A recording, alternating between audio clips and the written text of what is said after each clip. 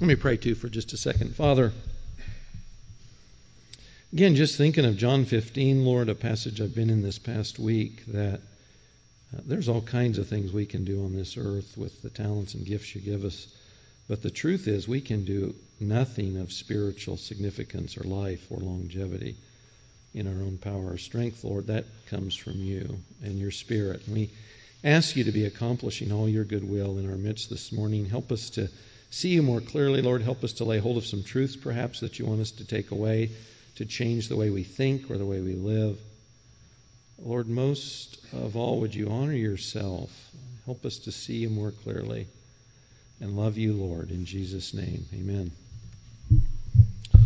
Years ago, the term tragedy in the literary sense took on new or deeper meaning for me. When my girls were young, we were giving them a little bit of culture, giving them part of their good homeschooling education, and part of that was we brought a Shakespearean play home to watch on video, and it was Macbeth. And if you don't know, Macbeth is a tragedy. And that means that at the end of the play, everyone you know and care about dies. And as my 4 daughters are weeping in tears, and I'm wondering why in the world did I show them this tragedy, the term tragedy took on new meaning. Literally, this is a tragedy. I'm going to open up with a tragedy again. This is another Shakespearean play. This one's called King Lear. King Lear was the king, supposedly a real king, by the way, king of Britain before the Romans. And in King Lear, the tragedy starts to unfold right from the beginning, from the opening scene of the play. So Lear's getting a little older, and he wants to wind things down. He wants his life to be a little easier in his golden autumn days, and so he's planned to divide his kingdom between his daughters. He's got 3 daughters. Goneril, Regan, speaking of Regan, a little different character here. The older daughters, both married, and then the youngest, Cordelia. So in his court, he informs his daughter that this is the manner of the disposition of his kingdom to the 3 daughters. The daughter that loves him most will get the choicest part of his kingdom. And so there's going to be a rivalry in his presence in the court for each daughter to declare to him the most convincing tale of love for their dad. And the winner gets the choicest part of the kingdom. So they're sort of almost like pets performing, for their father's vanity as they start. And Goneril, the eldest, starts, and this is what she says. "Sir, I love you more than words can wield the matter. Dearer than eyesight, space, and liberty, beyond what can be valued, rich or rare. No less than life with grace, health, beauty, honor, as much as child ever loved or father found. A love that makes breath poor and speech unable. Beyond all manner of so much, I love you." Get you right here, doesn't it, Jess? Yeah. She's laying it on. So then it's her sister's Regan's turn. And Regan says ditto to everything she just said. But she comes too short. "I profess myself an enemy to all other joys, which the most precious square of sense possesses, and find I am alone felicitate in your dear highness's love." Dad, I'm unique as the one who loves you most and best. I'm alone in the love that I have for you. Now, the truth is, if you've read Lear, these daughters don't love Dad. He's not dear old Dad very long. Because as the tragedy unfolds, each in their own turn will despise and abuse King Lear. Doesn't go well for him. And of course, his youngest daughter, Cordelia, she knows this. And Cordelia's made of better stuff than her sisters. And she chooses not to rise to the bait, as it were, to flatter her father, to say, I'm going to get something for myself, and I'm willing to do it through this flattery. She loves him too truly, and her character is too true for that. So Lear comes to the youngest last and says, "What can you say to draw a third more opulent than your sister? Speak." Cordelia says, "Nothing, my lord." Nothing. Nothing. Lear warns her, nothing will come of nothing, speak again. She says, unhappy that I am, I cannot heave my heart into my mouth. I love your majesty according to my bond, nor more nor less. I love you as a daughter should. Dad, no more, no less. Lear says, how, Cordelia, mend your speech a little, lest it may mar your fortunes. Cordelia says, good my Lord, you have begot me, bred me, loved me. I return those duties back as are right fit. Obey you, love you, and most honor you. She goes on to talk a little bit about her sister's feigned speech. Lear is not happy, and he says, so young and so untender. And Cordelia corrects him, so young, my Lord, and true. I've spoken the truth. Cordelia, of course, is banished from the king and the kingdom, and as the tragedy winds down and the king is near death himself, he sees that it is his youngest daughter, the one who was willing to say the hard thing and do the hard thing, was the daughter who loved him truly. It wasn't the ones who said the things his ears wanted to hear. It wasn't the daughters who flattered him to get something from him. The daughter who spoke truth, who said the hard things and did the hard things, that was the one that loved him truly. You know, if you haven't found out now, by now you will, to say the truth to people at various times, especially depending on what's at stake, is a hard thing to do. And oftentimes it comes with a price to pay. And I've said this before, but it bears repeating. So often for us as Christians in the West, our aspiration to Christ-likeness rises no higher than to be thought nice by others. We're nice. They're a nice person. They don't offend people. They don't say hard things. They don't do hard things. They're just nice. But the truth is, sometimes we are constrained and we are required, both because we belong to Christ and because of the relationships He's called us into, to say hard things, true things, and to do hard things, whatever the outcome is. In this tragedy, this cost Cordelia her place on the throne in her father's country. At the end, it cost her life, because this vanity of his puts these wheels in motion that, of course, all ends in death.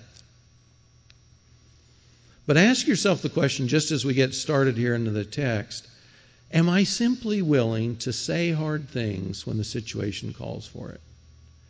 Am I willing to do the hard things when the situation requires it, because I'm a follower of Christ?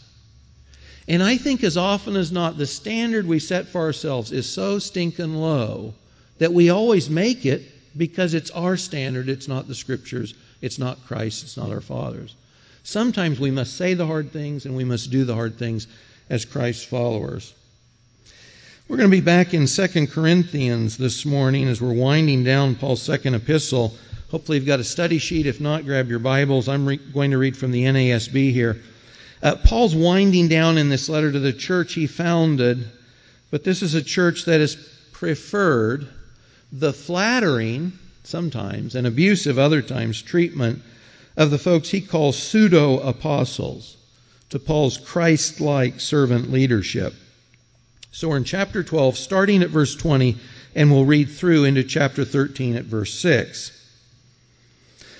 Paul says, I am afraid that perhaps when I come, anticipating his return to them, when I come, I may find you to be not what I wish, and may be found by you to be not what you wish. That perhaps there will be strife, jealousy, angry tempers, disputes, slanders, gossip, arrogance, disturbances. That's a pretty good laundry list for Christians in a church, isn't it? And he's not even done. I am afraid that when I come again, my God may humiliate me before you, and I may mourn over many of those who have sinned in the past and not repented of the impurity, immorality, and sensuality which they have practiced. Chapter 13, he says, this is the third time I'm coming to you. And now he's going to quote from Deuteronomy. This quote actually references two passages in Deuteronomy 17:6 and 19:15. And by the way, that's the background for Matthew 18, which we'll refer to here in a minute again.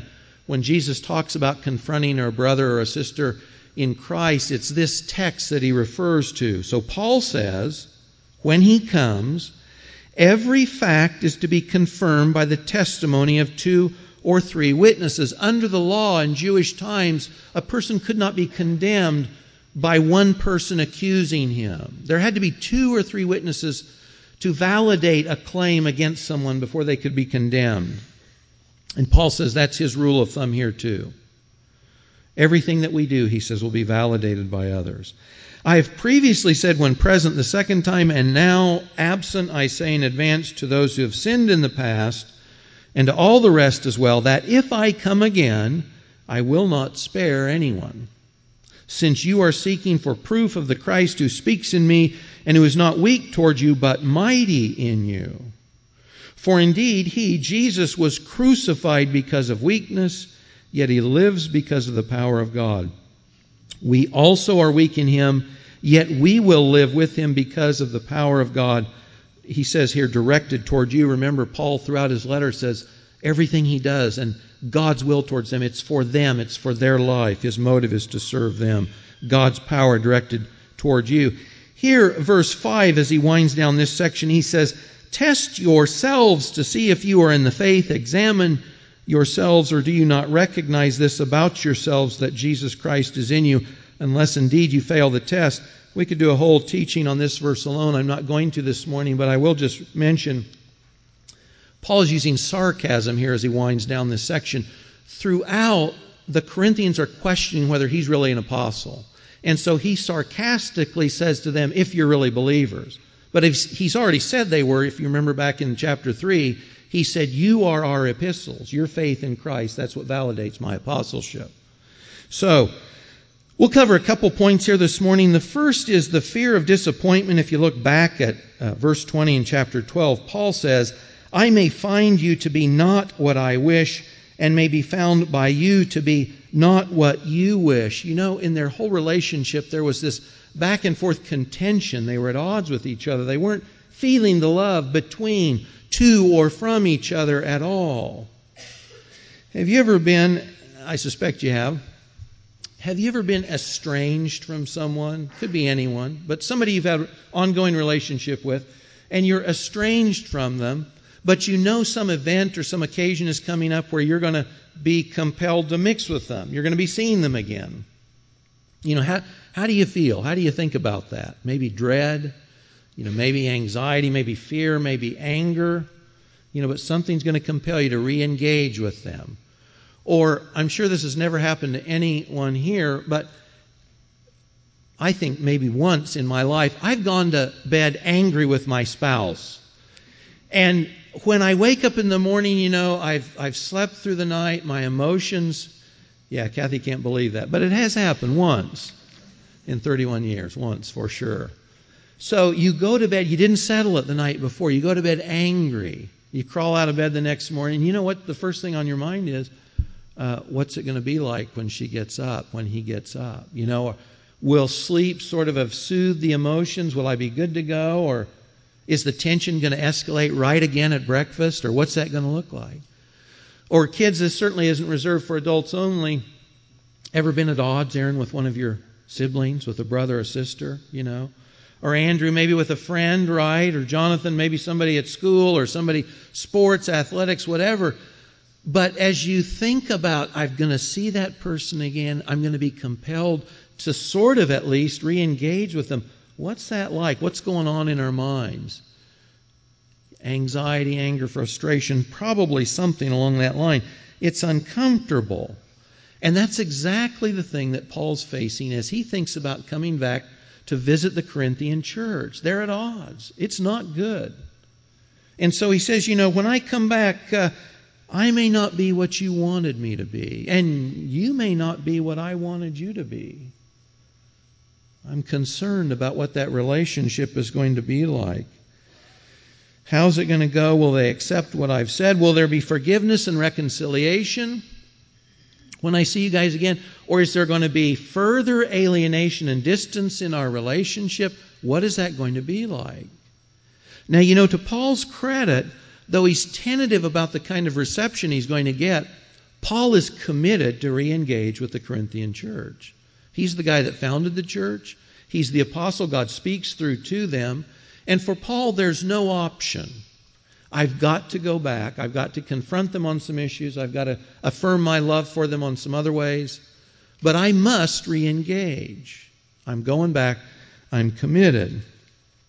Now, I think for us, perhaps more often than not, if we're in a relationship that hits a snag, a good relationship, a relationship with another Christian, certainly with our spouse, with friends, with people in the church, if we're in a relationship with someone and that relationship hits a snag, and it gets very uncomfortable, let's assume, very uncomfortable, what's our first thought generally?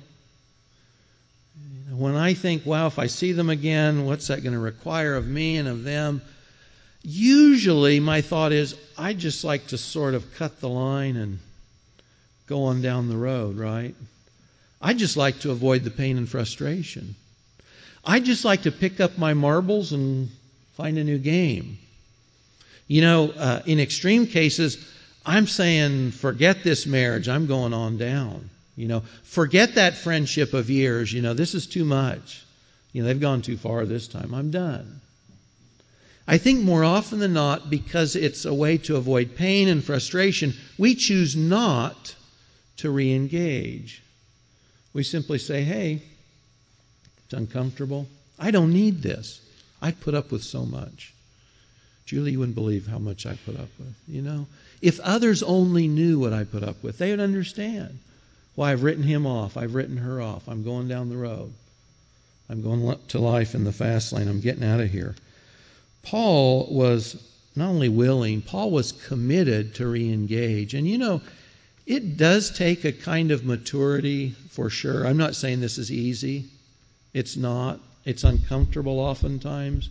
But part of being a mature Christian is saying, I'm willing to do the hard thing. Though it would be more comfortable short term, I'm willing to re-engage. I think I have a responsibility towards my spouse or my friend or that person in church. I think I'm in a relationship God wants me to work at, even though I'm offended. Or we're not feeling the love between each other, and I'm misunderstood, and they feel misunderstood. Paul said, I'm re-engaging, guys. I'm coming back. We're going to work through these issues.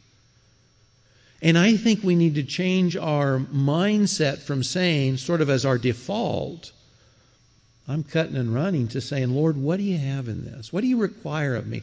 What do I need to do to express the love of Christ to this person? All relationships aren't mendable, by the way. I was talking to somebody yesterday.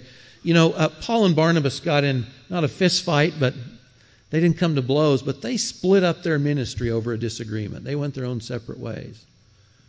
And sometimes we can't keep a relationship going, not always. But as a default position, are we willing to say, Lord, do you want me to stay engaged in this? What does it look like to love them in your name? Am I willing to stay in it when it's uncomfortable and hard to do? The second thing I want to draw out of this passage, and it's from verse 21 in chapter 12 up through verse 4 in chapter 13, is simply doing the hard thing. Saying the hard thing and doing the hard thing.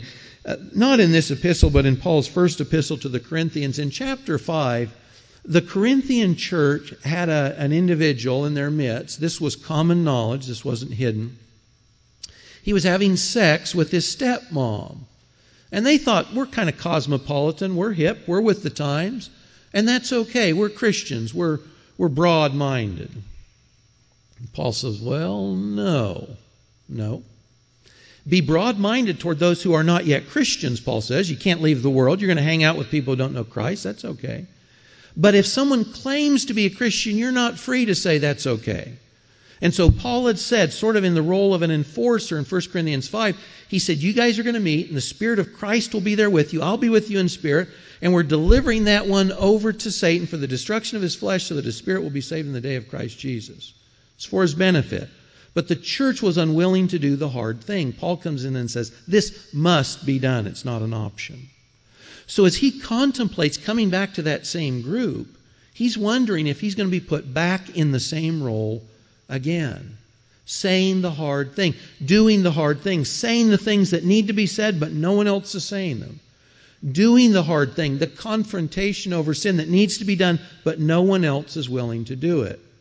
If you remember the old movies out of the 70s and 80s, Dirty Harry, he's one of my favorite philosophers, by the way, but I'll share those things on another day. But someone says of Dirty Harry in one of the movies, Harry always gets the dirty end of the stick. And if you find that sort of this responsibility no one else is picking up, you sort of feel that way. It's kind of the dirty end of the stick. Do I really have to do this again? Paul was willing to do what was hard to do, and no one else was doing it. But Paul says, I have no choice. That's what I'm willing to come in and do. Now, what he's talking about here is confronting individuals over sin. And as we look at this morning, what I want to restrain our conversation to really has to do with the attitude that we go in with, as well as the willingness itself. The attitude or the spirit we take with us, and the willingness, because that's what Paul talks on here this morning. We're not getting into the mechanics of this morning. That would be for another day. So if you look at passages like Matthew 18, verses 15 through 20, Galatians 6:1, 1 Timothy 5, verses 19 through 21, those are the how-to passages. Matthew 18 certainly being the best known of those. That's not really what we're looking at this morning. This morning, we're really looking at both the attitude of the Spirit we take into this as well as the willingness. So starting with Paul's attitude, if you look at verse 21 there in chapter 12, he says, I'm afraid that when I come again, my God may humiliate me before you, and I may mourn over many of those who have sinned in the past. They've not repented. Paul's attitude, he mentions mourning and humiliation or humility. So on mourning and sorrow, Paul feels for the sin of the Corinthians. You know, and it's funny, they don't. But Paul looks at the sin in the Corinthian church, and for him, he feels connected to it. He is sorry over what's going on in their life and in their church. He's sorry, I think, both Christ is dishonored. They're Christians, they're the church, and they don't look like it, and they don't live like it. And I think he's sorry over the personal loss that goes on in the lives of the people who are sinning. You know, you're losing out on life when we sin. You're not getting more of it. So Paul, when he thinks about the sin going on in the church at Corinth, Paul says, I'm viscerally connected to this. My emotional response is sorrow. I'm mourning over sins. They're not, but I am. I think about what they're doing, and it brings sorrow, it brings sadness, it brings a sense of mourning to me. This isn't what God wants, and it's not what's good for them.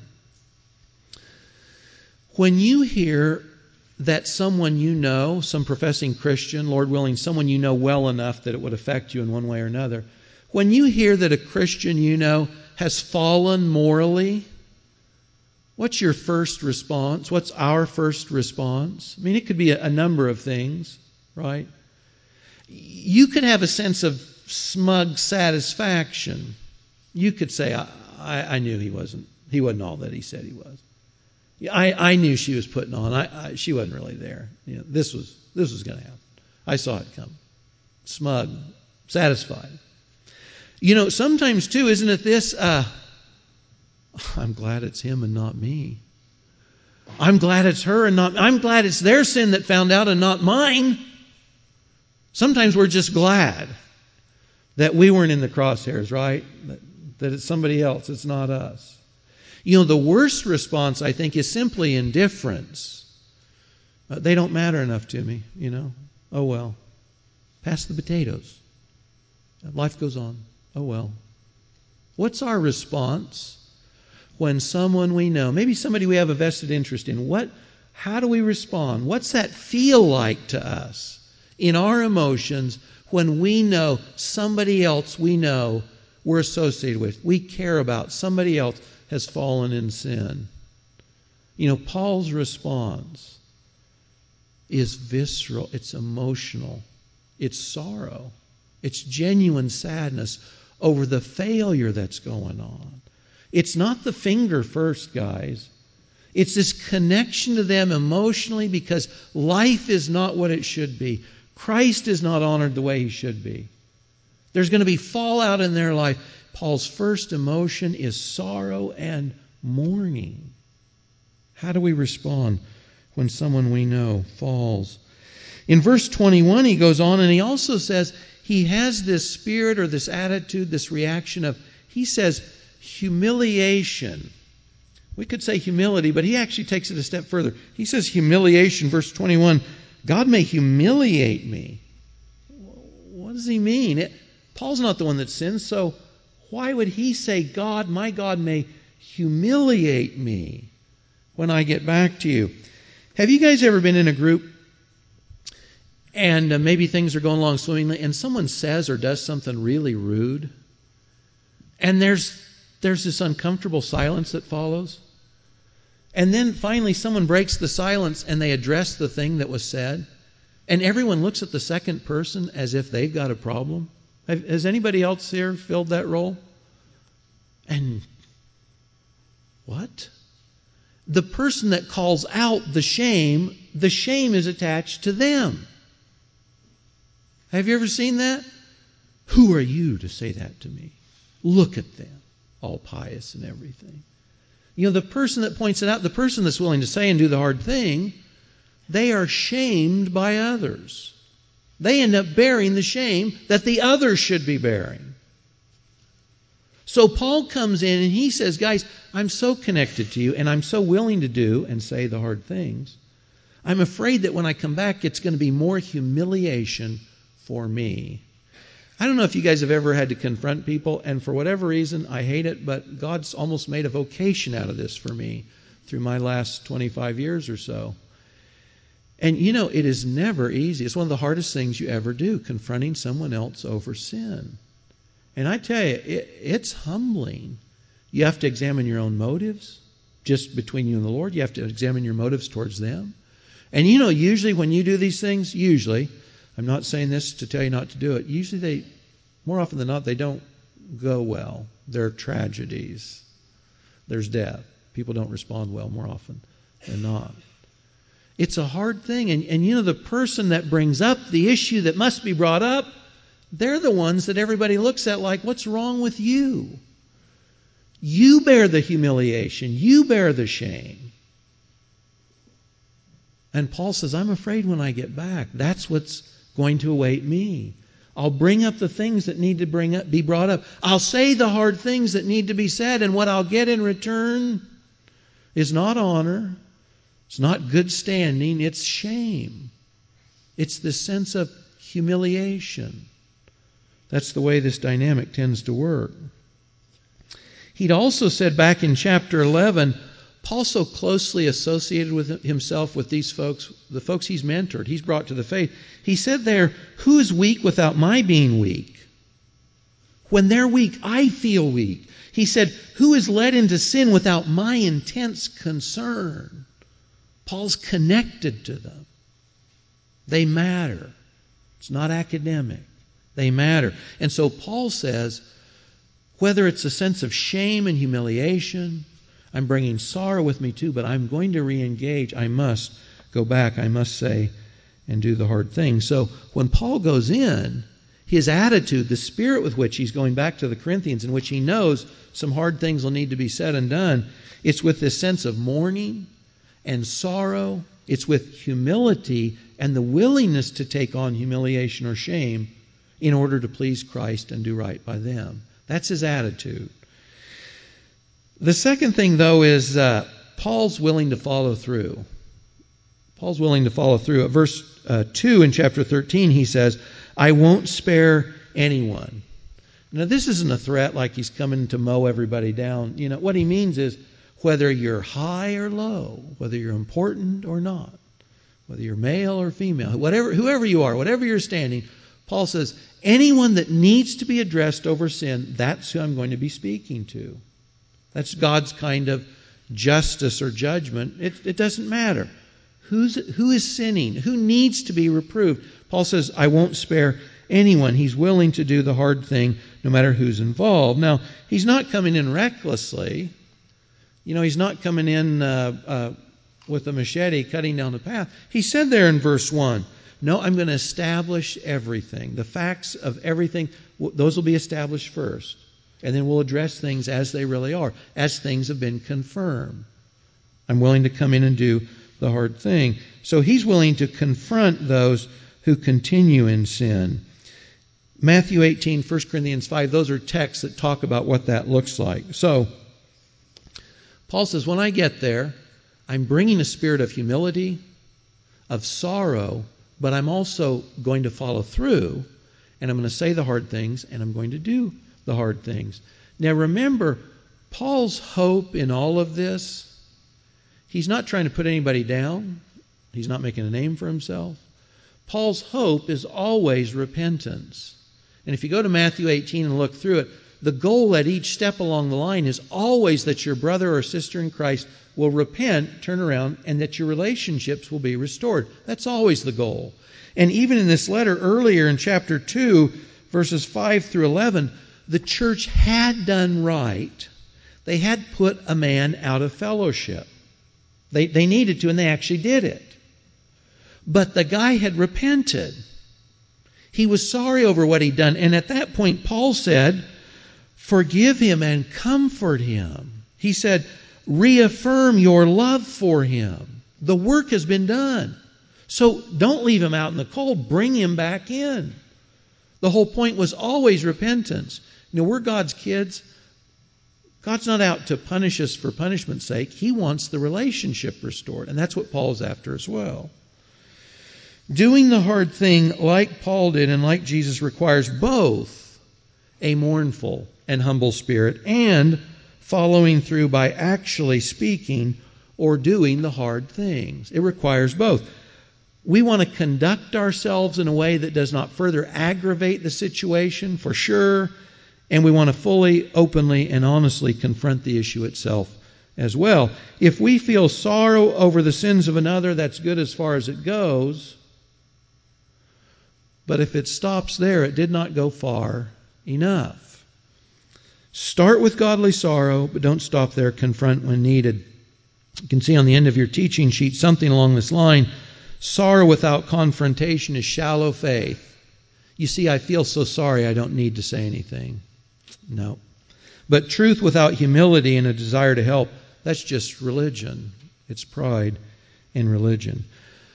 Paul says when sin is being practiced openly in the church, those Christ followers who still name his name and say, we're following Jesus, they are constrained to share Paul's bowels, his heart of sorrow towards the sin and humility, and then follow through and say the hard things and do the hard things, confront the sin. Everything about this morning, this has to do with sin. Something that's clearly sin. This isn't about differences of opinion. It's not about doctrines of secondary importance. This is about something that you and I, we all know that's sin. That's what he's talking about. Let me close with an example of this out of John 21. This is one of my favorite examples too. John 21, when John's gospel is winding down, I find it interesting that one of the last things he records is Jesus restoring a man back to fellowship. And it's his good bud, his right-hand man, Peter. And if you remember, on the night Jesus is betrayed, Jesus tells his disciples, hey guys, tonight, you're all going to fall away. You're all going to forsake me. And Peter hears this and he's like, no way. And he says, Lord, those guys might forsake you, but not me. I've made of better stuff than them. Lord, I love you deeply, truly. Give me the best part of your kingdom. I really love you more than all these others love you, Lord. I love you. I'm feeling it. I hope you're feeling it too. And Jesus says, well, Pete, no, you won't. Peter says, no, I'm ready to die for you. And Jesus says, well, no, you're not. And tonight, you'll not only not die for me, Pete, you'll deny you even know me 3 times. So Peter has boasted to the other apostles he loves Jesus better than they do. And he's denied Jesus 3 times that night. But the resurrection comes, a new day comes, and life goes on. Only something remains unsettled, doesn't it? And Jesus doesn't want to leave it unsettled. Pete's still a little bit at odds with himself and with the rest. So Pete and the boys, they go back and they do what they love to do. Guys, they go fishing. Back at the hood, back at the Sea of Galilee. And they're fishing all night. And they catch nothing. And I love this story. If you know Luke 5, we've seen this before. They fished all night, 7 of them. Morning comes, no fish. And way back on the shore, they see a guy and he yells at them, "Children, do you have any fish?" And they don't have any fish. And he yells, "Put down your net on the other side." And they do. Wow, now the net is full. Pete is dull. But John says, Pete, this has happened before. Luke 5, read Luke 5. When Jesus wanted to reach Peter's conscience before, he did it through fishing, and he's doing it again here. And John says, Pete, that's the Lord. Oh, throws his stuff on, jumps in the water, can't wait for the boat, swims to shore. Jesus has breakfast, grilled fish, little bread, they're ready to go. They come up, they share a meal with Jesus. The meal's over. And so Jesus says to Peter, Pete, do you love me more than these love me? He says more than these. I infer that he's saying, do you love me more than your fellow disciples love me, which you bragged on the night you betrayed me? Do you really love me more than these do? There's some difference in the Greek verbs here for love, which I'm not getting into this morning. Just the point. Pete, do you love me more than these? And Pete says, Lord, you know that I love you. Feed my sheep. So a second time, probably after an uncomfortable pause. Pete, do you love me? Lord, you know I love you. Tend my flock, Pete. I think Pete's still dull. So the third time. So let's see. He boasted in front of the disciples. He loved them more than Jesus. He denied he knew him 3 times. So the third time Jesus says, Pete, do you love me? Now the text in John says Peter is grieved. He gets it. He's dull, but he's not stupid. He gets it. Wow. It says he's grieved. He's cut. And he says, Lord, you know all things. You know that I love you. And Jesus says, feed my lambs. This was saying the hard things and doing the hard things kind of as good as it gets, guys, isn't it? Loving, tender. Jesus only wants to restore Peter. It's not about hammering him. It's not about rubbing his face in something he blew and he did wrong. Jesus knew everything that would happen. But that's what you see going on there. That kind of spirit for Peter's good. Restoring Peter back where, for Pete now, Pete's going to be the spokesman for Jesus in just a few days. Pete's got to be ready to go. He can't be looking over his shoulder at his past failures. Jesus relieves him of the burden. He restores him to fellowship among the disciples. Everybody knows now. That sin that was out in front of everybody, it was dealt with in front of everybody, we're good to go. Pete's good to go. My hope for us, there's so much that goes under the heading of Christianity broadly. My hope for us is that we practice it, that it's real. And part of being real with each other is being willing to feel sorrow over the sins of our brothers and sisters in Christ. It's willing to say and to do the hard things instead of leaving it as a nice thought in our head that we don't ever quite get around to doing, following up on. Life is full of tragedies. They're all around us. They're all around us. Death, dying, separation, relationships that fall apart, reputations that lie in the dust. Sometimes, not always certainly, but sometimes, simply by willing to say the hard thing, to speak the truth in love, to do the hard thing, to confront someone over sin, sometimes those things turn around. And if the tragedies don't become comedies, they at least come back to life. And let me just suggest, we be open, we be willing to say when we see someone else sinning, Lord, I feel the weight of that sin. I'm connected to my brother or sister in Christ. And Lord, if no one else does, I'm willing to say the hard thing. I'm willing to speak the truth in love. Lord Jesus, help us not live lives as hypocrites. God, we are our own worst enemies more often than not. Lord, we know so much more than we typically do. Would you help us rise to the occasions when a brother or sister is sick in sin, Lord, would you help us go to them? And with Paul's kind of bowels of compassion, with his kind of sorrow and willingness to take on the humility himself, Lord, would you help us have that kind of spirit, that kind of attitude for those that you love as much as you love us? And Lord, would you help us to say the hard things and do the hard things in your name with your kind of heart, Lord, to honor you and to see those ones you love restored. In Jesus' name, amen.